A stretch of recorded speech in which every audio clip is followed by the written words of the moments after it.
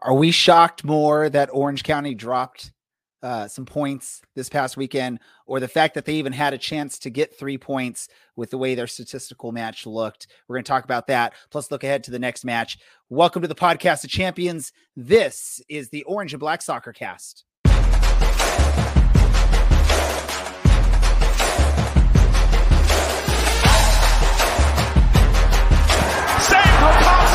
And the air leaves Al Lang Stadium in one large exhale.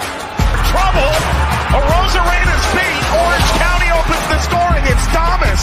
Kuninga scores! The old guard with a new trophy.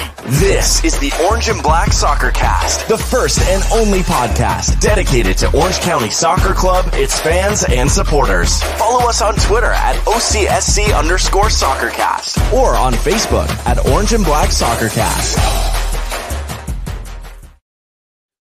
How's it going, Orange County? Welcome to another episode of the Orange and Black Soccer Cast, the first and only podcast dedicated to Orange County Soccer Club, its fans, and supporters. I'm your host, Ray Samora, and I'm here to take you through this journey tonight as we discuss all things Orange County Soccer Club. Let's introduce the rest of the team here. First, the man who's been here since the beginning, Mr. Dylan. Dylan, how are we doing, my man? I'm doing well. Glad to be here, and we got a beer tonight. So you're glad to talk about this about this past match, right? Glad? I don't know. Shades of 2021, right? But it's always a pleasure to be here on a Tuesday night. Perfect. Let's move down south, the 5 to San Diego, and Mr. A Underwood 48 on the Twitter machines. How we doing, Mr. Allen? Good. Having a nice evening. Just had some fake meat burgers, and so yeah. Fake meat burgers. Yeah, those Beyond Burgers. The official term? Yeah. Yep. Perfect. And then we had Beyond carrots, where they look like carrots and taste like carrots, but they're made from meat. Interesting. That was bad. That was really bad, Alan. But is it as bad as some of Brad's little comments or jokes or whatever he gets up there in Reno? Brad, do you know what fake meat is? Is it like the Malort of the meat industry? No, because it actually tastes pretty good. Everyone has their opinions, because I think Malort tastes just fine.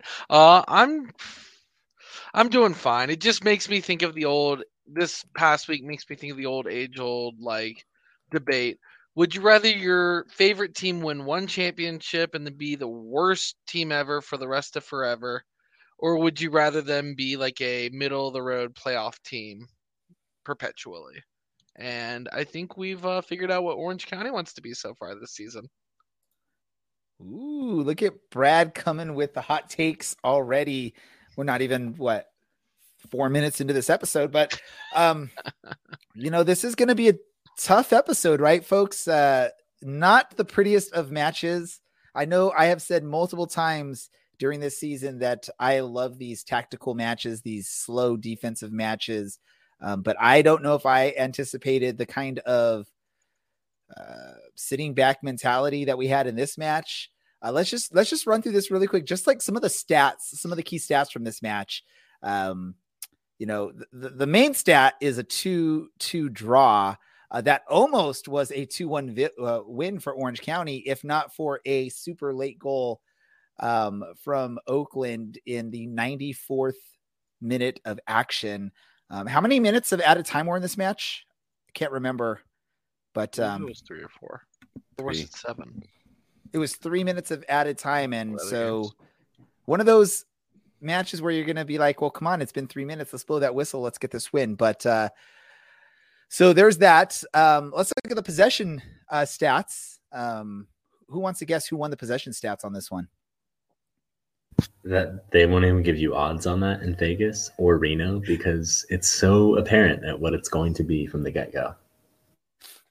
So according to I'm going off of Google, like the Google stat sheet here, 71% for Oakland, 29% for OC for the full match. That's not very pretty, right? And it was 75-25 in the second half. Even worse in the second half. Wow. Let's look at pass accuracy. This is for the full match, and then Alan's going to give us the breakdown of half, apparently, because he loves looking smart on this. But pass accuracy, Oakland, pretty respectable, 86% pass accuracy. Orange County, less than 65% pass accuracy for this match, 63%. That means one out of every 3 passes they attempted did not reach its target, which is probably worse than my youth team that I coached did this weekend against Liverpool. So that's a tough one. And I have a kid on my team that every time the ball comes to his feet, he just kicks it randomly. No matter how much I tell him not to do that. And we probably still had more than 63% pass accuracy. Alan, was the second half better or worse than the average?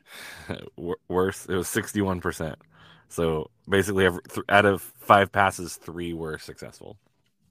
Now, if you attempt a lot of passes, then maybe it balances out, right? If you're attempting a lot of passes, but you're not getting as many, but the other team is attempting less passes, maybe it sort of balances out. But in this match, Orange County couldn't even. Orange County was like only 1/3 of the amount of passes, I believe, or not 1/3. Like, let's not do math. They had 263 total passes. Oakland, 642 passes at an 86% rate. So not even close there. So there's no way Orange County can even catch up on pass accuracy, like the actual number of great passes, right? Wow. At least we didn't lead in yellow cards. Oakland had more accurate passes in the second half than Orange County had the entire match, like total passes. It's wild. It's wild. Orange County did win the yellow card battle, only 1 yellow card to Oakland's 2, and they did win the corner battle, 5 corners to 2. That's the moral. That's the victory. There is the corners. We won in corners, basically, is what we can say, right? How ugly was this match for you, Dylan, as the longest standing Orange County fan? Can you think back to a more ugly Orange County performance than the one this past weekend? I just want to start and say I'm not the longest tenured Orange County fan. Out of the 4 of us, I suppose that's true. This was, I think, my biggest complaint. This was definitely my biggest complaint last year when Cloutier was fired and replaced with Chaplow, was that it's cool, it's fine, it's very, when it works, it's very effective. This play for a 1-0 victory, play for a draw thing every week. It's horrible to watch. It's horrible to watch your team have less than 1/3 of the possession through a game. It's horrible to watch your team barely string any passes together. And while it can be exciting, I would much rather see us dominate the game and take the game to our opponents. But, you know, it worked for Phoenix in 2018. That's how they got past Orange County, playing quick on the break with a not particularly mobile forward in Didier Drogba. It worked for Orange County in the last, I want to say 15 matches of last year when Chaplow took over. And the problem is injuries or missing really experienced, cool players. When you play for a 1-0 victory, if you make one mistake, that's it. It's at best a draw at that point. And that's difficult to do because the players that play at this level might not be skilled enough to play at the next level. And sometimes it's just down to they make more mistakes than the guys that play at the next level. And it does not take much. You know, we saw last week, it takes one under-hit back pass for you to concede. And Rakowski can't stand on his head for 35 games out of a season. So it's brutal, but it's not surprising to concede one here in the 94th minute. And to kind of answer Brad's thing earlier, I would much rather maybe kind of answer his thing. It was great to win a championship, and that night in Tampa is something I will never forget and never take for granted. But I do miss us taking the game to other teams and watching us play a much more free-flowing game.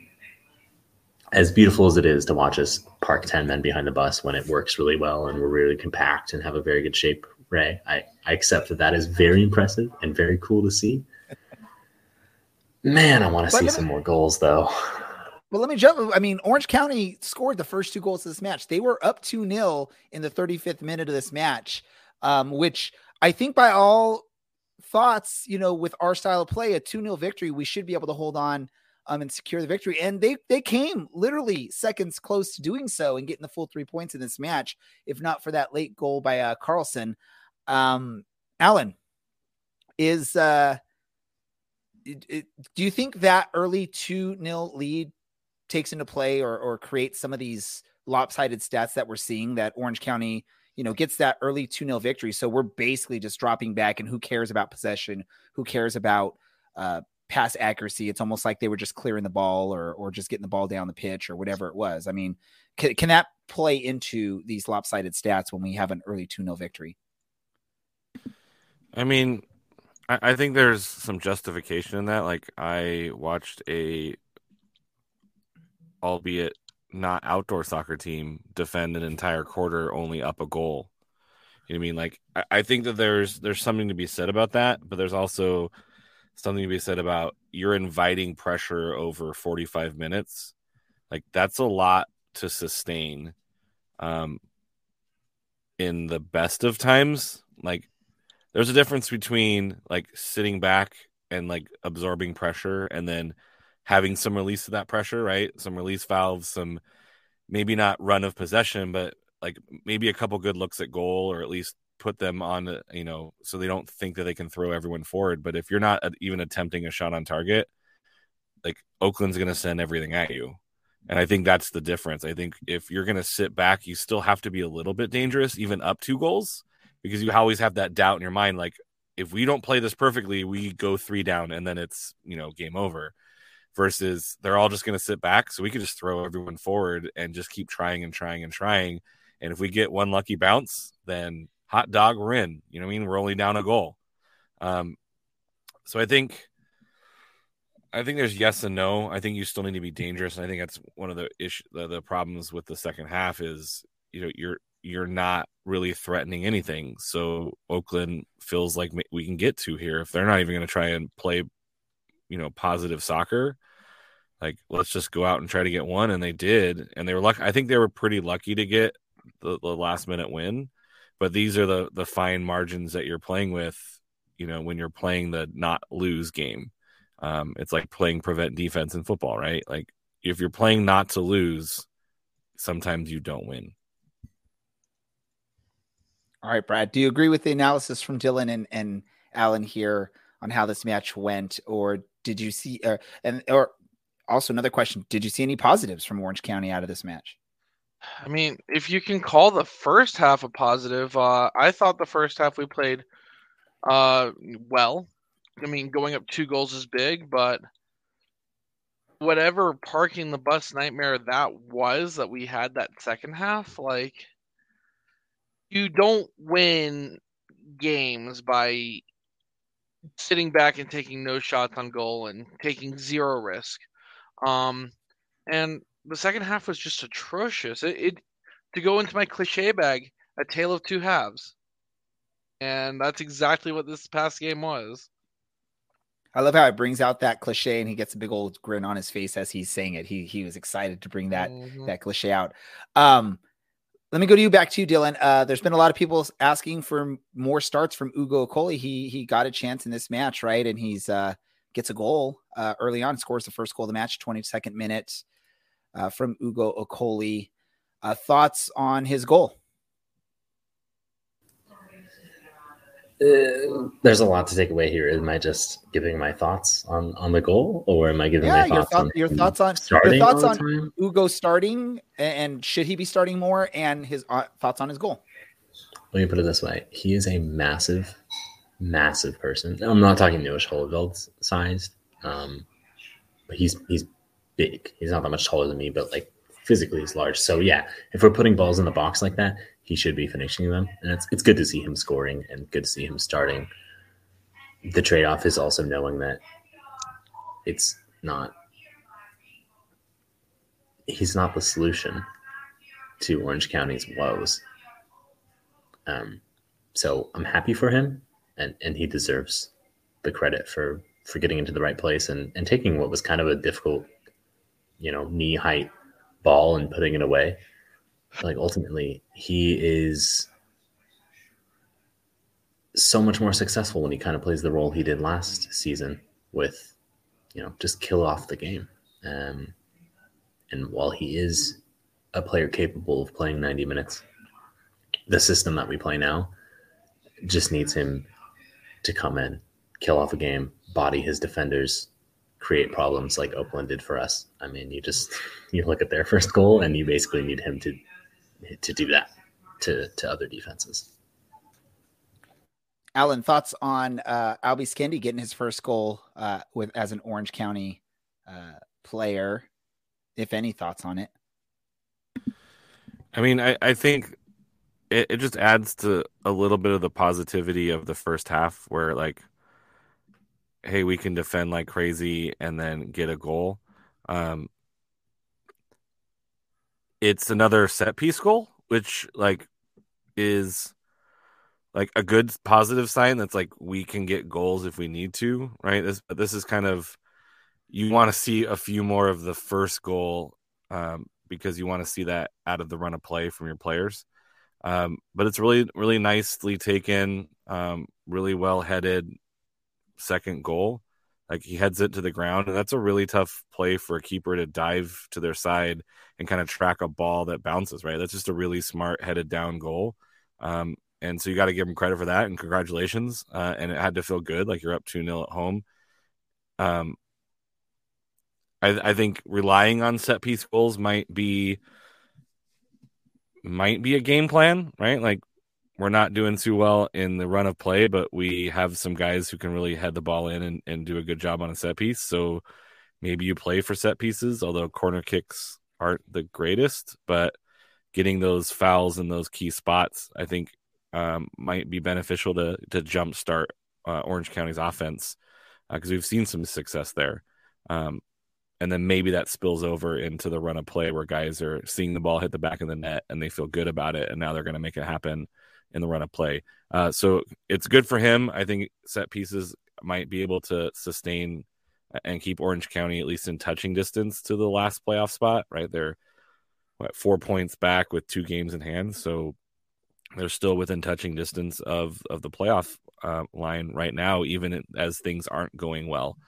So I think this is one of the positives that you can take from this game is, and some of the past games too, of just some really well worked set pieces that I think you should be able to replicate when you need them. I mean, and we look at that, right? And honestly, given a few more seconds in this match before that last goal goes in, maybe it's a 3-point result for Orange County. And we're maybe sort of talking about, hey, we got away with one, but yay. So, I mean, that's the way the sport goes, right, Brad, is these slight little differences in a game, an extra couple seconds where Oakland can get the equalizer in extra time, as opposed to maybe not having enough time to do so. And we're sort of we probably have a different attitude about this match today, right? Or would we still be as sad and negative about this match, regardless of 3 points or 1 point?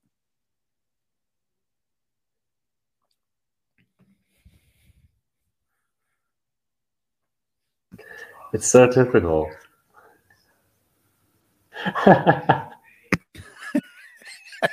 We're just letting him go, and he doesn't know he's muted.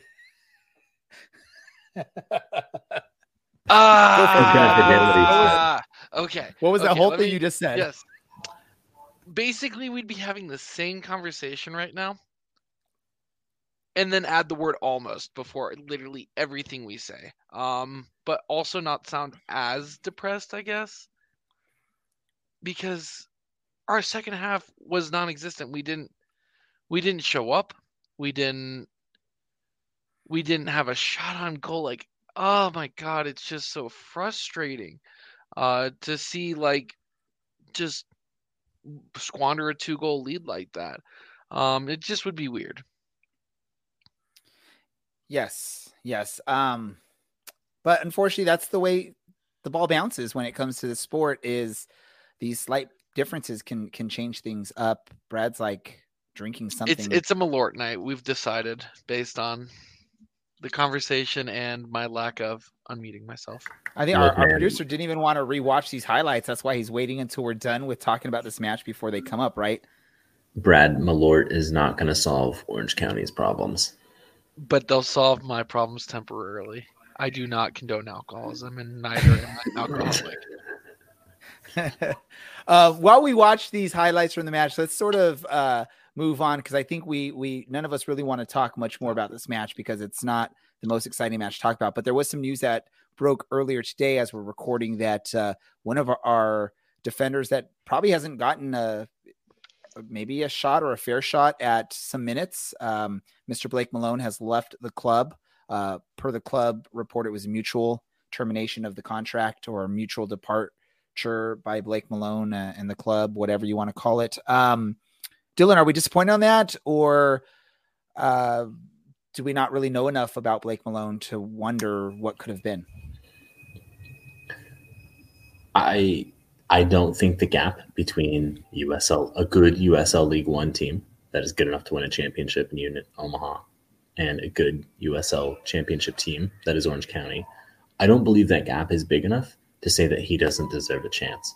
And I get that he's not 8 feet tall and from another country, so that he doesn't get some like sort of starting just by nature of being like exotic per se, but it is so frustrating to me that we signed him, did nothing with him for a year, sent him on loan, and just let him go, when I feel like he really, really deserved a chance at this back end, because there's been problems before.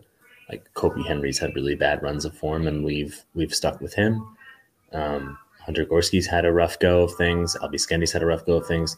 Why not give Blake Malone a chance?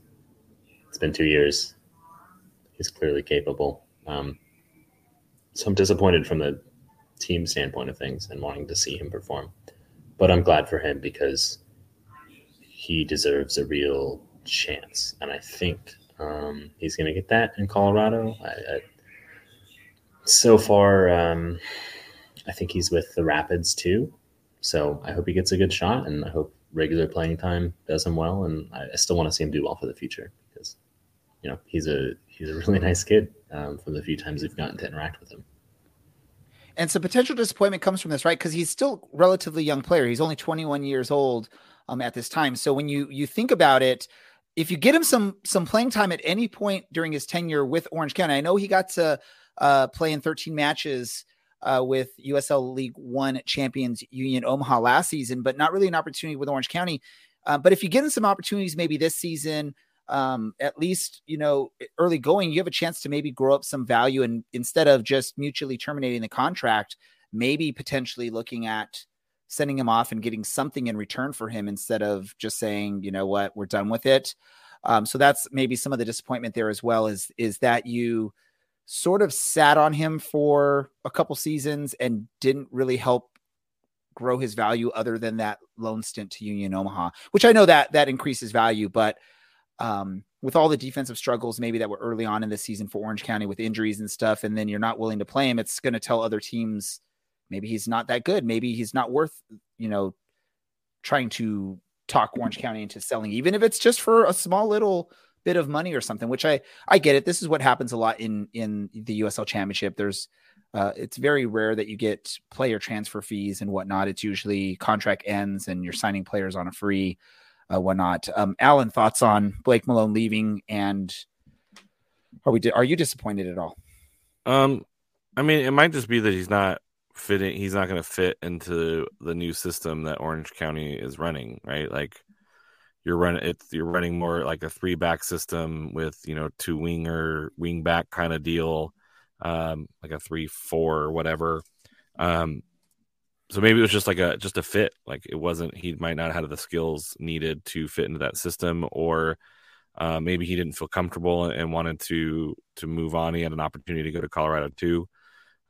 Sometimes this just happens, right? Like guys just don't work at a team, right? It's not that he's a bad player or that Orange County didn't do X or he didn't do Y. It's just sometimes not a fit, right? Like we see this at the highest levels where a guy is tearing up tearing it up for one team, moves to another team, and the system just doesn't fit his strengths or her strengths, and they have to move on. Yeah. So mostly at Man United, you're right.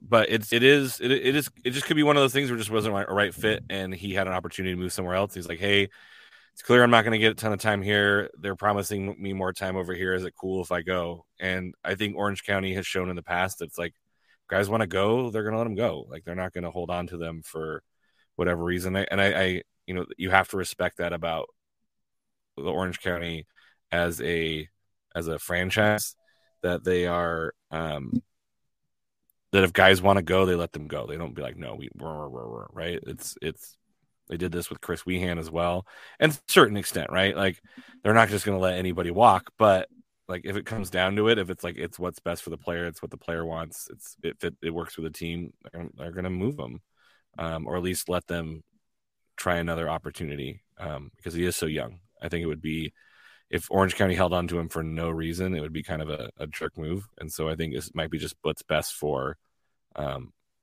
Orange County and what's best for Blake Malone. I do want to go back to you really quick, Dylan, because you brought up Blake's height. But just to say, I mean, we're looking at this team. Two other players that are getting starts on this roster, Michael Orozco and Hunter Gorski, are both also 5'10" and a half inches. So I don't think the height is what's causing Blake Malone to not get playing time when we're looking at the starting lineups. That's fair. He's not going to replace a Michael Orozco, but like, I mean, come on, like, not even a rotation. You can't even give him like a shot to take Hunter Gorski's spot. Does he really not fit the system that well? Is he that bad of a defender? It's weird. But yeah, like Alan said, I mean, credit to the club for just saying, all right, you can go. This isn't going to work. I'm bummed for him, because, you know, I feel like he really deserved a shot and he didn't get that shot. And so I hope he tears it up for his sake, not to stick one to the club, but just for his sake, because he deserves a really good, healthy chance to kind of prove his ability. He's still got like 5+ years until he will be near his prime. So there's there's still an uncut diamond there.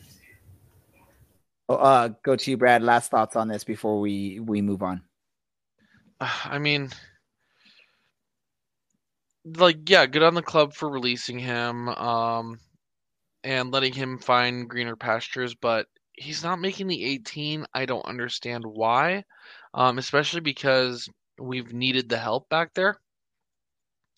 And, you know, with his stint with Union Omaha, like, they won the league, League One. And I have all the respect for Albie Skendi. I don't know kind of where he fits in right now, because they're going a million different directions with him.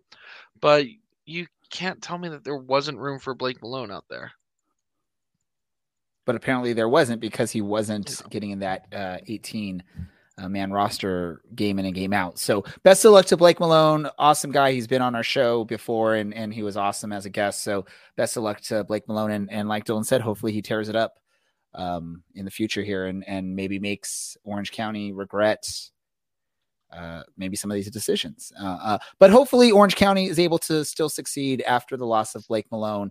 Let's get into our scoring prediction contest here really quick. I'll let Brad, since you're the one managing. Oh no, you have to, like, Brad has to do other stuff, I guess. Dylan, run through the standings.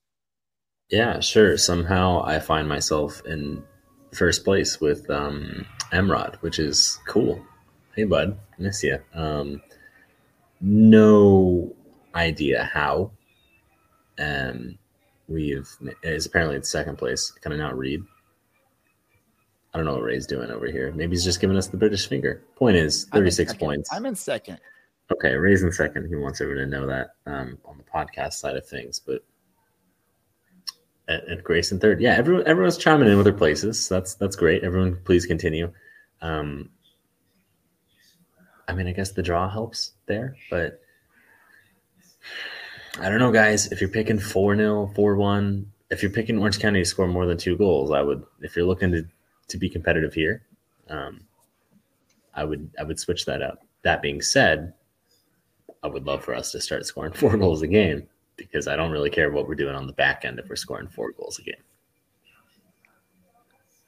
Burakovsky's a good enough keeper that 4 goals a game on the offense is going to almost always result in a win.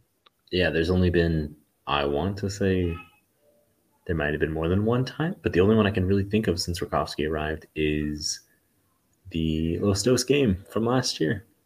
I love this comment right here on the screen from El Patron de Grayson. Ray has 27. I have 33. Ray sucks. LOL. So that means, Alan, you do too suck. And Brad, you suck even worse. That's per El Patron de Grayson. Is that, I is didn't that say it, so I get away is with that it. is that a surprise? Let's move on to the upcoming match here. It's a Friday match, a Friday the 13th match. So maybe the unlucky day is lucky for Orange County. Who knows how that's going to turn out there. But Orange County will be hosting FC Tulsa. Is that correct? Yes, and it's been a scary season so far. So maybe a spooky Friday the 13th is just what Orange County needs to get 3 comfortable, easy points. So it's been a while since Orange County has seen FC Tulsa, because I believe the last couple seasons they were playing in the Eastern Conference. So this will be interesting. They're now back. Well, they're still in the Eastern Conference, but they're now one of these cross-conference matchups that Orange County is going to get. FC Tulsa is sort of in a similar spot to Orange County, sitting right outside of the area you want to be, which is the playoffs, but it's still early enough in the season where you can make a run and get up there. They're only a point behind Tampa Bay for that 7th spot. It's weird for me when I look at the standings because I'm so used to top 8 at least making the playoffs. And now with this whole change where it's the top 7, because the 1 seed gets a bye in the first round of the playoffs. So that's where I get a little bit weird. I'm seeing 8. I'm like, yeah, they should be in the playoffs. Anyone on here consider themselves somewhat of a FC Tulsa expert, or they have some knowledge? If not, I'll go to Alan because he's a member of the USL show, so he should know more than all of us. Go for it, Alan. They have some pretty nice attacking pieces. Some names that people probably know who've been paying attention for more than 5 minutes. Rodrigo da Costa and Joaquin Rivas, who kind of are their left wing, right wing. They got Jerome Williams up top. They've had a pretty tough run of form. The past 5 games, including the Open Cup, were all losses to Pittsburgh, Tampa Bay Rowdies, FC Dallas, Colorado Springs Switchbacks, and then El Paso Locomotive.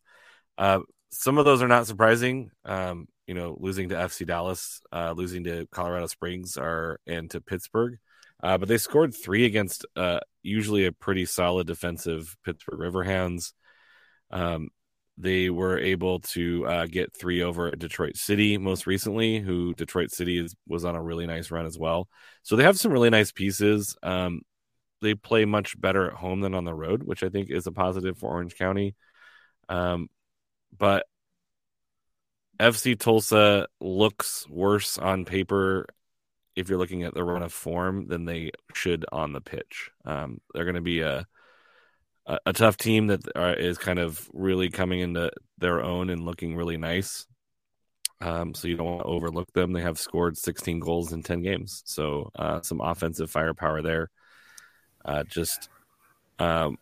think their admin have a personal beef with me since I pick them and then don't pick them. When I pick them, they lose. And when I don't pick them, they win. So when I pick them, I have to apologize when they lose. So the key question is, did you pick them this week? I did not. I picked neither team. I picked a draw in this match. Everyone else picked Tulsa to win, by the way. Alan, I just have to say, you did touch on Da Costa and Joaquin Rivas, who are both very, very good players, but you did sleep on a particular Brian Brown, who Brad would be familiar with, who scored 27 goals for Reno just a couple years back. He hasn't scored it all this season, but Orange County kind of feels like the team where if you're a striker and you haven't scored in a little bit, you might be thinking, hey, you know what? This is my chance. This is a good time to get started and get something out of a game and get rolling. So another team that is no defense, just all vibes, except they like to score a lot of goals while just vibing at the back. Brad, what can we expect from a Brian Brown in this situation? If you're patient and willing to wait for your opportunity and wait late in the game, Orange County's a good opponent. Brian Brown, man, that is a name that I miss a lot. He was kind of a rookie under the likes of Dane Kelly in his first season with 1868. And actually, I remember he had told a couple of fans he was thinking about moving on to greener pastures. He wasn't getting his opportunities. And as soon as Dane Kelly left to wherever Dane Kelly went, Brian Brown gave his opportunity, and he took advantage of it to the max. He had a really good season. He's one of those players that I don't know how to describe his play style other than he, similar to Chris Wondolowski, he will find and put the ball away in garbage opportunities, and he's very good at that. So you have to limit your mistakes around Brian Brown. There we go. Dylan, what does Orange County have to do to get the 3 points this match? Not give up a stoppage time goal? No. This game's not going to go down to the 95th minute. This game is going to be won by us scoring more than 2 goals. And I don't So if Orange County scores more than 2 goals, they win, is what you're saying. I mean, like I said earlier, Tulsa is a no defense, just vibes team, which means you got to stick it to them. You got to throw guys forward. You got to get Skendy's massive body on the end of some of these crosses and just have him knock stuff down for dudes in the box, or just put him on target and try and put 3 or 4 past this team, because I don't think sitting back is the way to go, because we still don't have a blistering quick 9 to run in behind. And we probably don't have the quality to really advance the ball the way we want to, a la Eric Calvillo. So, yeah, score lots of goals and hope it's enough. Alan, question for you. So in our last match against Oakland, the starting lineup included Sean Nicoli, Kubo Torres, Tony Rocha, Skendi, Milana Lasky, Peterson, Kasipli, Richards, Orozco, Villanueva, and then, of course, Patrick Burakovsky in the goal. What 1 or 2 players do you swap out, and who do you swap into their place for this matchup to maybe change things up? I mean, I think the biggest thing is trying to find a place for Kaningas. I think might be a pretty decent swap out. Although I'm not sure who you swap him out for. Maybe Rocha. Like, I think Kaningas has had a pretty solid start to the season. I like, his free kick ability, which we've talked about. Like, this is where Orange County's finding the love. Alaski had a really nice assist. Peterson had an assist as well. So you don't want to lose those guys, but if you can put another guy that can move the ball around and put crosses in for some of these big guys, I think that just makes them more dangerous. Yeah, I think Orozco still gets the start in the center because you need someone a little bit less or a little bit more mobile against Tulsa, because they have multiple threats. You guys need to be able to move your guys around. But I think Kaningas is probably the biggest swap out, because right now I don't think you have tons of other options to swap them in. So basically, drop Rocha, bring Kaningas in, is what Alan is saying there. I mean, yeah. All right, and just really quick, as we're live, and I know this is a soccer podcast, but I know we have Orange County people here. No hitter for Angels tonight. Youngest no hitter in Angels history. So way to ruin it, Ray. If you knew anything about baseball, you'd know that you're not supposed to talk about that. But it's also the Angels, so what do you guys really expect? I don't care. I'm talking about it. I'm gonna talk about it. My watch kept telling me about it all show. That's why I kept looking down at my watch. Well, he already did it. By the way, when he does it, he already did it. So now you can talk about it. Yeah, he already did it. It's done. Oh, it's over? I thought they were playing Yeah. in Orange County. Yeah, no. Shows what They put off. Youngest no Oh, hitter wow. for an Angels pitcher. So congrats to the Angels. Any Angels fans on here? Awesome. Brad. Look at that. Defending well from an Orange County team. Couldn't be the Ducks. Apparently is now the Angels. If you call that defending, just don't let them hit the ball. So basically, defense for Orange County, we just don't let the other team get the ball, and then there's no way they can score on us. But we could still score on ourselves, apparently. So who knows? Brad, if you're Coach Richard Chaplow, are you sticking to the game plan, or are you making a change? And what kind of change would you make to like the formation or whatnot for FC Tulsa and going forward?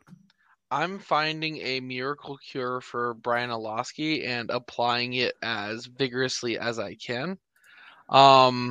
In all seriousness, So Brad thinks Brian Olowski is the savior of this team is what we're hearing from Brad. It can't hurt having a player of his ability. Okay. And so really quick on that, then you get Brian Olowski back. Who are you dropping to put Brian Olowski back into the starting 11?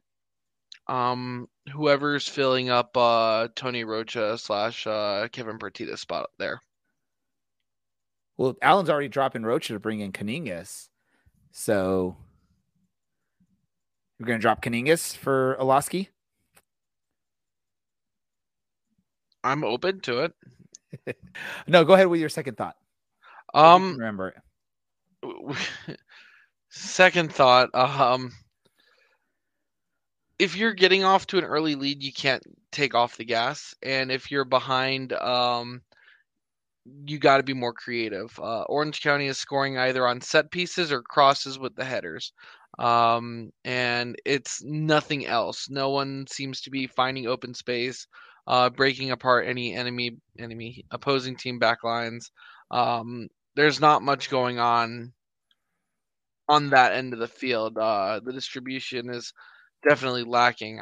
There is no miracle cure unless you can find a way to bring back some of those players. Brian Olowski. Brian Olowski is the miracle cure, and I that looks so much like a grass skirt. I want to see Dylan put that on his background there. Where as a grass skirt, Dylan? Score predictions for this. We've got some fans that have already shared some of their predictions. If you haven't yet, I don't know if you still can. I don't know what Brad's rule is on that, but even if you're not officially participating, throw them on here. Dylan, what's your score prediction for this match? Orange County score first. 1-2. Allen. 1-1? No, 2-2. I'll do 2-2. That Brad. was horrible ASMR. 2-2. You got to whisper. 2-2. Brad, what's your prediction? I'm not increasing my standing or catching up to Dylan any. I'm also 1-2. I'm going to go 2-1 Orange County. I'm the only one that has faith in this club. Go County. Although I think some of our listeners have faith. But Dylan and Brad, you guys are negative on Orange County right now. You guys got to fan up. Random soccer stuff. Anyone have any random soccer news they want to discuss? Yeah, Erling Haaland is a Manchester City player, so the sport instead of Man U. How crazy is that? FIFA and EA Sports are no longer broke up, romantically linked or whatever they are. So I don't know what we're all going to do to get our little ultimate team fix or however that's going to work. But per EA, it's still going to be the same game, just without the FIFA name. Oh, perfect. Well, for when you guys feel like staring at a glorified Excel spreadsheet, Football Manager is there for you anytime. Alan, do you have any interesting soccer news to talk about? I know. Okay, Brad, what is your interesting soccer news to talk about? I live for the fans of the world, and no fans have surprised me and have made me happier than Everton's fans recently. Just sometimes fans can lift a team up from the depths of craziness, and Everton's fans, go watch their past game this past weekend, where they just barely held on to a win, did what Orange County couldn't, and the fans stayed afterwards for 15 minutes singing Everton songs the whole rest of the way. Sounds What are sort of Everton like what Orange County songs? fans did at LAFC. Spirit of the Blue. Oh, I was gonna say like, How does it go, Brad? were our teams almost Yay. better than some of your teams? Our teams almost better Keyword than some of your almost. teams. No, you gotta do this. I know it's a different team because in the movie We it's conquered Man U, half but of you gotta England. You got to do the Euro Trip song that they do. That the guys go in there and sing the Manchester United song. No. Wrong team, right? I know, but Also, I'm when's the just last time Everton was in Europe? Hey, you know what though? Although they're pretty good, there's still that slight chance Everton can drop points and fall back into relegation zone. So Last time who knows? Everton Maybe were- Brad will be going to the championship. Maybe Dylan will somehow luckily come. I'll be able to drop my early. Peacock subscription then and just watch on ESPN Plus. Luckily, Ray, Luton Town are in the playoffs. All I need is a goalie to throw the ball out and then to steal the ball to get a 1-0 victory, which is like the best way. Like, I think that's probably the best way to win your game to make it to the promotional playoffs is wait for the goalie to make one of the worst blunders ever. The last time Everton were in Europe was during warm weather training. They just took a vacation there. Got him. That was amazing. Do you, no, you I- actually, Alan has do you guys something to actually talk know? It's been 5 Alan- years. Alan I will does have also be something sad. soccer related to talk about. Go for it, Alan. I'll let you do your thing now. I will be sad if Everton gets relegated because Merseyside derbies are still kind of fun. The San Diego Sockers won their 16th championship. They pulled a page out of Orange County's book and beat a team from the Tampa Bay area in the Florida tropics.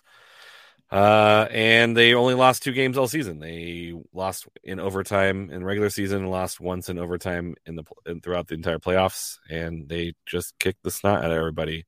Playing a very, Ray, you would appreciate this, a very defense-oriented and counter-attacking offense, which was amazing to see in indoor soccer. It's intense. So congratulations, Did, San Diego Sockers. I was going to ask Christian Duke. Did he play at all for them this year? He apparently signed for Kansas City, but I don't know if he played. The Sockers are playing in San Diego for one more year, then they're moving to Oceanside. So South Orange County folks, it's not a bad jaunt down to Oceanside to check out an indoor soccer game. It is, if you've never been, it is both the most fun, but also the most chaotic, and it is unashamedly indoor soccer. They are unashamed by it, but it's fun. They own everything about it, and you should check it out if you haven't seen it. And is it real soccer though, Alan? That's the question. Is it real soccer? It's Because I know all professional Phoenix soccer. fans want to know this. All right, random news time. Who wants to go first? Raise your hand.